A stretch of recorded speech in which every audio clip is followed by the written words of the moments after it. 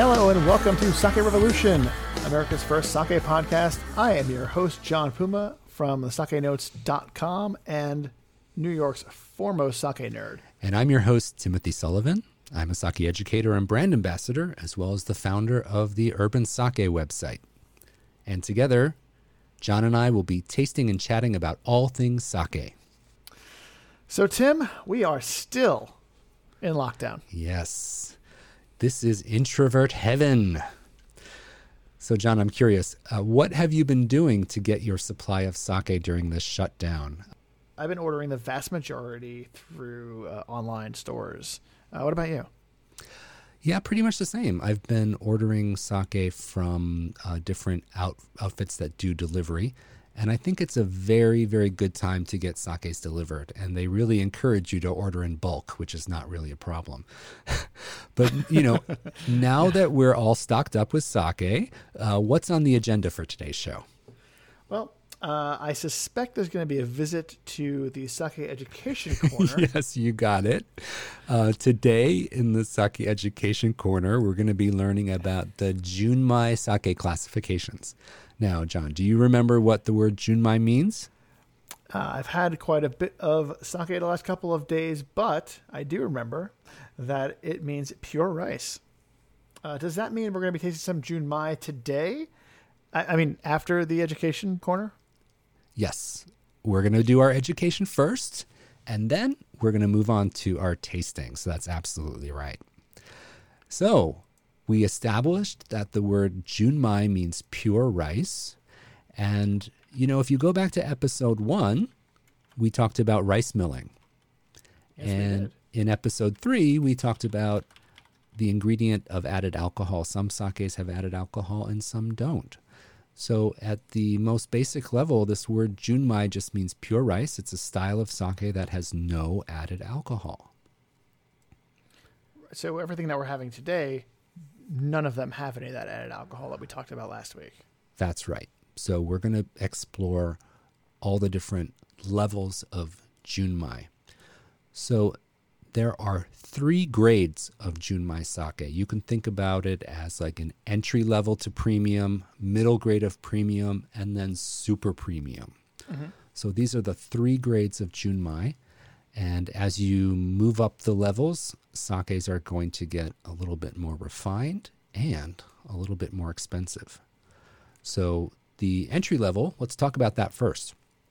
So if your sake has a classification name that is just called Junmai, nothing else, just this word Junmai, what does that tell us about the sake? Well, it tells us that it is premium sake. It is the lowest grade of premium sake. So it's the lowest grade of the highest grade, so to speak, of the high grade. And it is pure rice, which means that it does not have the brewer's alcohol. At risk of repeating myself. Yeah, that's right. So Junmai just means that it's a premium grade of sake, and that is a style of sake that has no added alcohol. It's not fortified in any way at all. So that's really all that word tells us. But then there's another level up, and this is called Junmai Ginjo. Ginjo, Ginjo.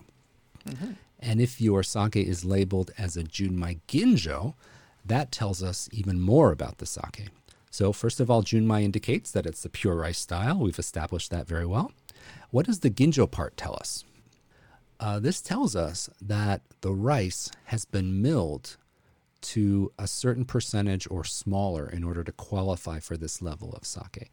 So it really has to do with the rice polishing ratio, which we covered in episode 1. The smaller you mill a grain of sake rice, the more of the outer layers you remove, the grain gets smaller, and you isolate more of the starch that's in the center of the grain. And the more you polish that rice down, the more premium the sake becomes. And for Junmai Ginjo grade sake, the rice has to be milled to 60% or less remaining. And then that brings us to Daiginjo. Yes. So the next level up from that, we would often call this super premium sake. This would be a Junmai Daiginjo. Dai means big in Japanese. So this is the big ginjo or the super premium. Super ginjo, right. Yeah. And then that is milled at 50% or less. And that's right. So that's a lot of that's a lot of space that it covers. That's right. So the rice for a Junmai Daiginjo or super premium Junmai sake has to be milled to 50% remaining or less remaining. So 50% or less. So to do a quick summary, Junmai has no milling requirement. The rice can be milled to any amount. Just really depends on the ingredients. That's right. Wow. Junmai None at all. can be milled to 99% remaining. There's no requirement as far as the milling is concerned. It's just about the ingredients. You cannot add any distilled alcohol. If you move up to Junmai Ginjo, that's 60% or less remaining. And then Junmai Daiginjo, the super premium, 50% or less remaining. So those are the three grades of Junmai. When you think about it, it's pretty straightforward. Yeah. So Junmai and Junmai Daiginjo cover really large swaths of the Seimai, if you want to go as a whole in the percentage, whereas the Junmai Ginjo is a very relatively small pocket, a very small category. Well, it's important to understand that these grades can overlap. And what I mean by that is that if I'm a brewer and I'm making a sake and I want to polish my rice, let's say, to 40% remaining. Now, I've qualified, obviously, for Junmai. I qualified for Junmai Ginjo. And because it's less than 50 remaining, I also qualified for Junmai Daiginjo. This does not mean I have to sell that sake as a Junmai Daiginjo. Once you reach a certain category by virtue of how far you've milled the rice, you're not required to sell your sake in the highest category it qualifies for. So if I mill my rice to 50% remaining, I can sell it as a Junmai Daiginjo. I can also sell it as a Junmai Ginjo. I can also sell it as a Junmai. I don't imagine you would, though. Well, there's a reason that sometimes they do that. What's that? For example, if I'm a brewer and I make a Junmai Daiginjo, the super premium top level, if I make a Junmai Daiginjo and I mill that rice to 40% remaining, I make another sake that's also a Junmai milled to 50% remaining. So my options are to make a really high quality, awesome Junmai Ginjo, or to have two Junmai Daiginjos on the market competing against each other, one milled to 50, one milled to 40. So a little See bit what I'm saying? A little bit of branding, harmony in your branding, as long as you can separate the flavors. Exactly. So you can make a really kick-ass Junmai Ginjo, mill it to 50%. Could technically be a super premium, but you're selling it as the next grade down. So it's really a way to give your customer more bang for the buck, so to speak. And you see that quite often.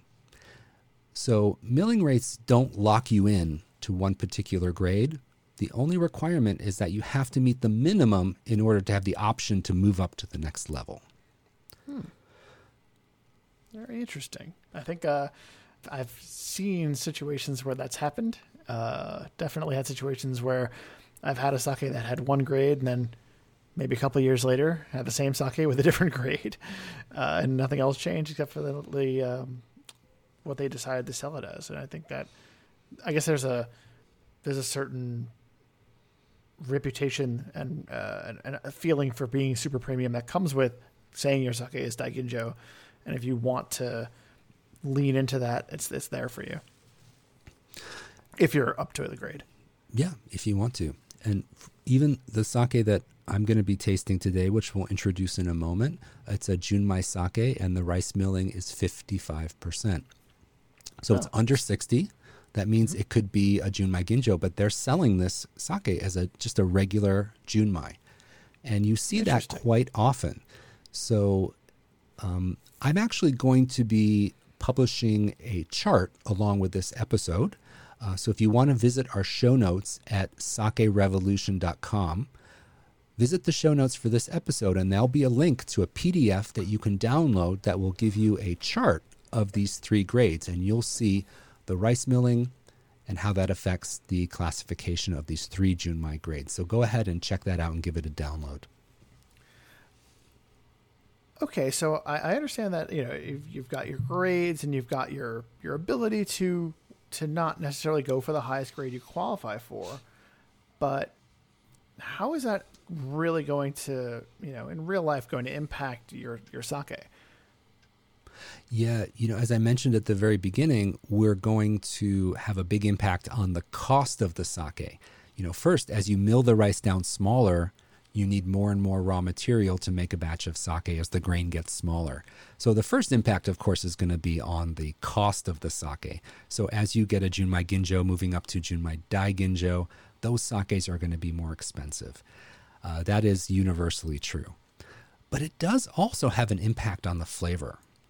And that is tied to how much the rice is milled. If you remember the makeup of a grain of sake rice, you can think of it like a hard-boiled egg. You've got the yolk in the middle, which would be the starch component for rice. Mm-hmm. So all the starch is concentrated in the center like a little egg yolk, hard-boiled egg yolk. That shimpaku. That's right, that's shimpaku. And then the outer layers, the egg white, that would be more where the fats and proteins are hanging out. Mm-hmm. So if you mill a little bit away from the rice grain, let's say you have 80% of the rice grain remaining, there's still a lot of fats and proteins that are around that starch core that are going to get into the final product. And those fats and proteins transfer into a ricey flavor. So those are actually what gives sake its ricey flavor. As you mill more and more of those fats and proteins away and you get more and more starch isolated, you can get away from this overt rice flavor, and you can use different yeasts and different brewing methods to bring out a wide variety of flavors. You can bring out fruity, floral, mineral, all different types of flavors can be impacted. So you can make sakes that are lighter in body, more elegant, more fruity, more floral, and those tend to be the ones that are more in the Junmai Ginjo and Junmai Dai Ginjo categories. You get a big impact on the texture and really the expression of the sake. All right. So you can see how as you move up this chart and you get more and more premium, the price goes up, but also kind of the nuance, the expression, and the elegance of the sake also increases as well. Mm-hmm. So wait, that doesn't intrinsically make it better though, right? That's correct. I agree with that. I never ever say higher quality. A lot of people associate the Junmai Ginjo or even Junmai Dai Ginjo, that's super premium. They say, oh, this has to be the highest quality. They get obsessed with this rice milling number. They start chasing the lowest milling they can find. And I think if you do that, you're really doing yourself a disservice. You're missing out on a lot of really yummy sakes. And the milling rate really impacts the weight, the texture of the sake, and having a ricey flavor, a little bit more robust body. There's nothing wrong with that. It pairs really well with a lot of different types of food. All right, so all this talk about Junmai has got me very thirsty. All right. Well, let's move on to our tasting. I've brought a spectacular Junmai sake that I can't wait to tell you about, John. First, what do you have for me? What do you have? So I am breaking the streak, Tim. The streak had to end. For the first time on this show, I am not drinking a sake from Yamagata. I know. I thought that maybe John didn't have sake that wasn't from Yamagata, but it is true. And there are other sakes from Yamagata in my fridge, but I specifically did not pick one. I'm actually going to be drinking Suige's Tokubetsu Junmai. Suige is a wonderful, wonderful brewery in Kochi, which is a kind of out of the way part of Japan that I had the privilege of visiting last year. And it is this sake there, Junmai, is known for being very, very dry and very crisp, and I cannot wait to go deep into it and talk about it while I'm sipping. What do you have? Well, I have a sake from Ishikawa Prefecture. Uh-huh. So if you think about Japan being shaped like a crescent on the Sea of Japan side, there's this peninsula that sticks out in the middle of Japan, and that's the Ishikawa Prefecture. Mm-hmm. And this brewery is called Sogen, and I have the Sogen Junmai, and they are at the very far end of this peninsula. It is way out in the Sea of Japan, and it is a fishing community, very rural, and I had the opportunity to visit this brewery myself. Oh, really? It was a 3-hour bus ride all by myself to the very, very rural Japan. It was quite an adventure. And it was an absolutely fantastic experience. And this is a Junmai grade sake, uses Yamada Nishiki sake rice, polished to 55%. And the alcohol is 15.5. Very nice. Why don't you get started? Why don't you pour your sake, give it a swirl, and let us know what you're experiencing. All right. Well, before I sip this, I do want to tell you the story just briefly of visiting this brewery.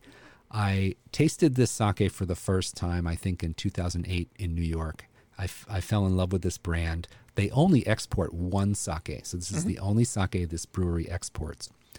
And I contacted the distributor, and I was a sake blogger back then, and I said, I really, really want to visit this brewery. And they said, are you sure? It's really in the middle of nowhere. And I'm like, no, I really want to go. And I was feeling very confident. So they told me what to do, and I went to Kanazawa, which is the main city in Ishikawa Prefecture, and I bought the bus ticket they told me to get, and I got on the bus, and everyone was staring at me on the bus like, where are you going? And I took the bus 3 hours to the end of the line, the very last stop, and they told me when to get off, and someone wrote down for me in Japanese to show the bus driver like where I had to get off, and he said, okay, get off here. So I got off, and I was on this country road, and I looked to the right, and there was nothing. I looked to the left, and there was nothing. And then about 40 feet down the road, there were two construction workers fixing a pothole. And they looked at me like I had just landed from Mars. And I was like, I don't know what to do. I don't know who to call. Someone's supposed to pick me up. So I just kind of there was a bench by the bus stop, and I just kind of sat down. And 5 minutes later, I saw this car coming down the dusty road. And it was the brewer coming to pick me up. And it was so scary at the time, but it was probably the most fun I ever had going to a sake brewery. Anyway, so let's give this a smell. So this has a wonderful mixture. The aroma has a wonderful mixture of a little bit of rice, but this is Yamada Nishiki sake rice, which is known as the king of sake rice. And it tends to bring out more fruity flavors. So I'm getting a little bit of like grape skin, a little bit of Concord grape on the nose. But there's a grain aspect there as well. Just the slightest hint of like steamed rice or oatmeal is there as well. So it's a really good balance between a little bit of something grainy, something ricey, and some bright fruitiness as well. So I'm going to go ahead and give this a sip.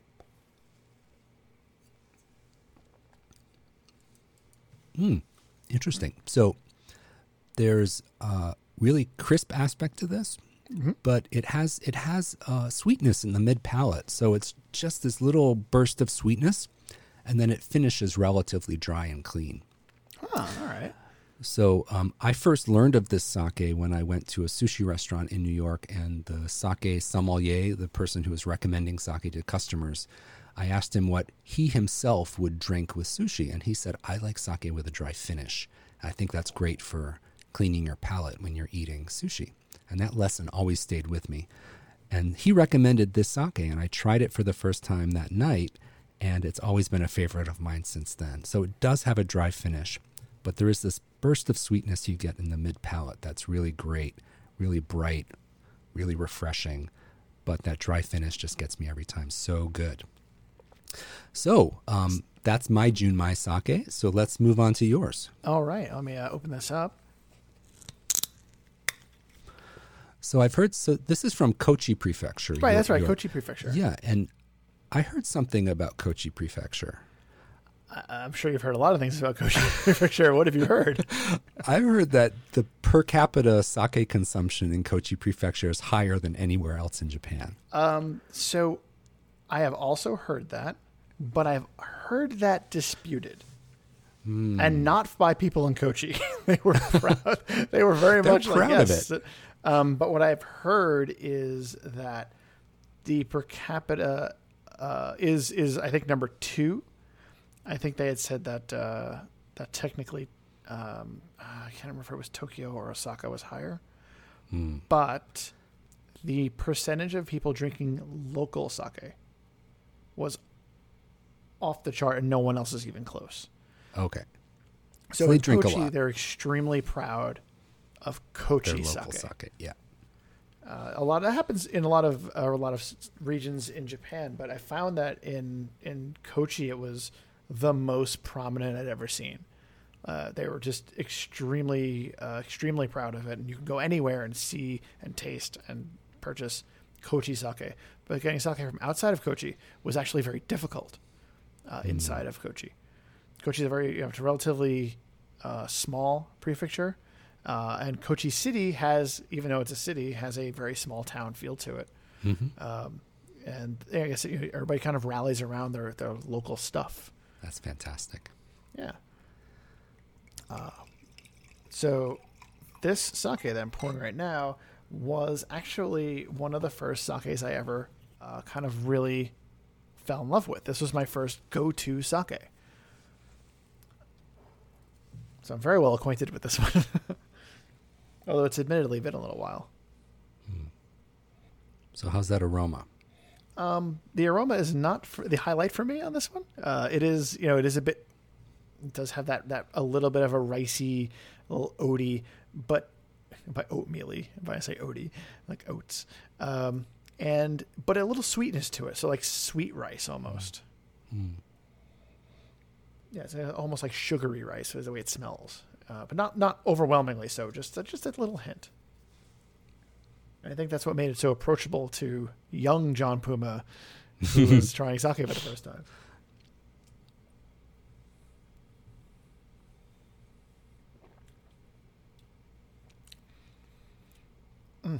And the flavor it has a reputation for being very dry, but I don't get that so much when I'm drinking it.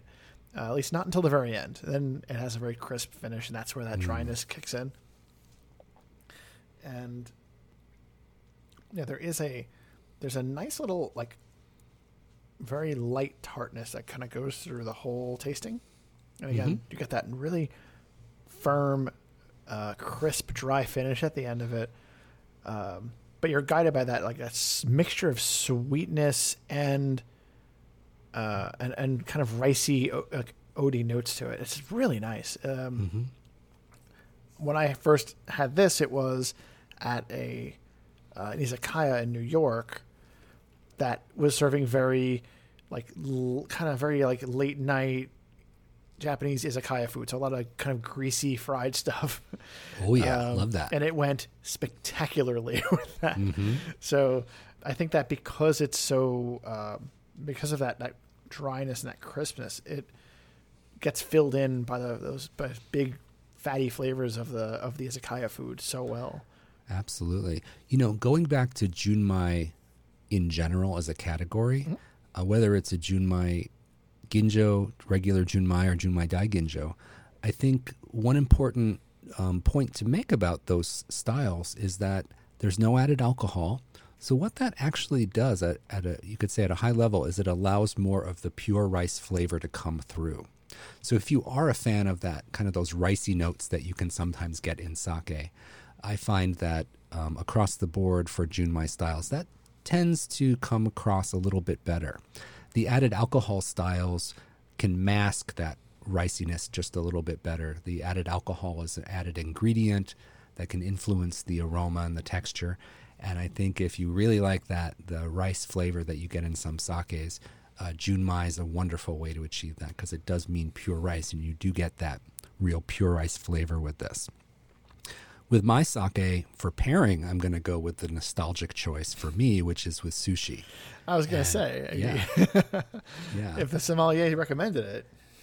Absolutely. And it was such a good lesson because the Sogen Junmai is not the most expensive sake on the menu. And he could have tried to sell me like the most expensive Wall Street bro Junmai Daiginjo. And he was really honest with me. And he said, if it was me, honestly, this is what I would get. It's not the most expensive sake on the list, but it has the dry finish, which is so important for pairing with sushi and sashimi. And that, again, is because you get that palate cleansing aspect to it. It really just preps your palate for the next bite of fish. And with sushi, every bite of fish is a different texture, different flavor, different amount of fattiness. So it's really great to have this refreshing, clean palate when you have sushi. And this type of clean, finished, dry, finished Junmai sake is perfect for that. Well, John, I think both of our explorations of Junmai sake has been really successful. And again, if anyone's interested in seeing a visual of the different grades of Junmai, Junmai Ginjo, Junmai Daiginjo, just check out our show notes and you can download that chart. Wait, so we're not going to drink a Junmai Ginjo now and then a Junmai Daiginjo? I think we're sticking with just Junmai this time. All right. Next time. Well, thank you all so much for tuning in. If you can, please take a moment and rate our show on Apple Podcasts. That would help us a lot. And we want to make sure that you don't miss an episode because we do tend to build on things here. So go out and subscribe wherever you get your podcasts, be it Stitcher, Apple Podcasts, or any other service. If you do a search for Sake Revolution, you are going to find us. And to learn more about any of the topics or the specific sakes we talked about in today's episode, be sure to visit our show notes or simply go to sakerevolution.com. And send your feedback, questions, comments, suggestions to feedback@sakerevolution.com. So until next time, remember to keep drinking sake and kanpai!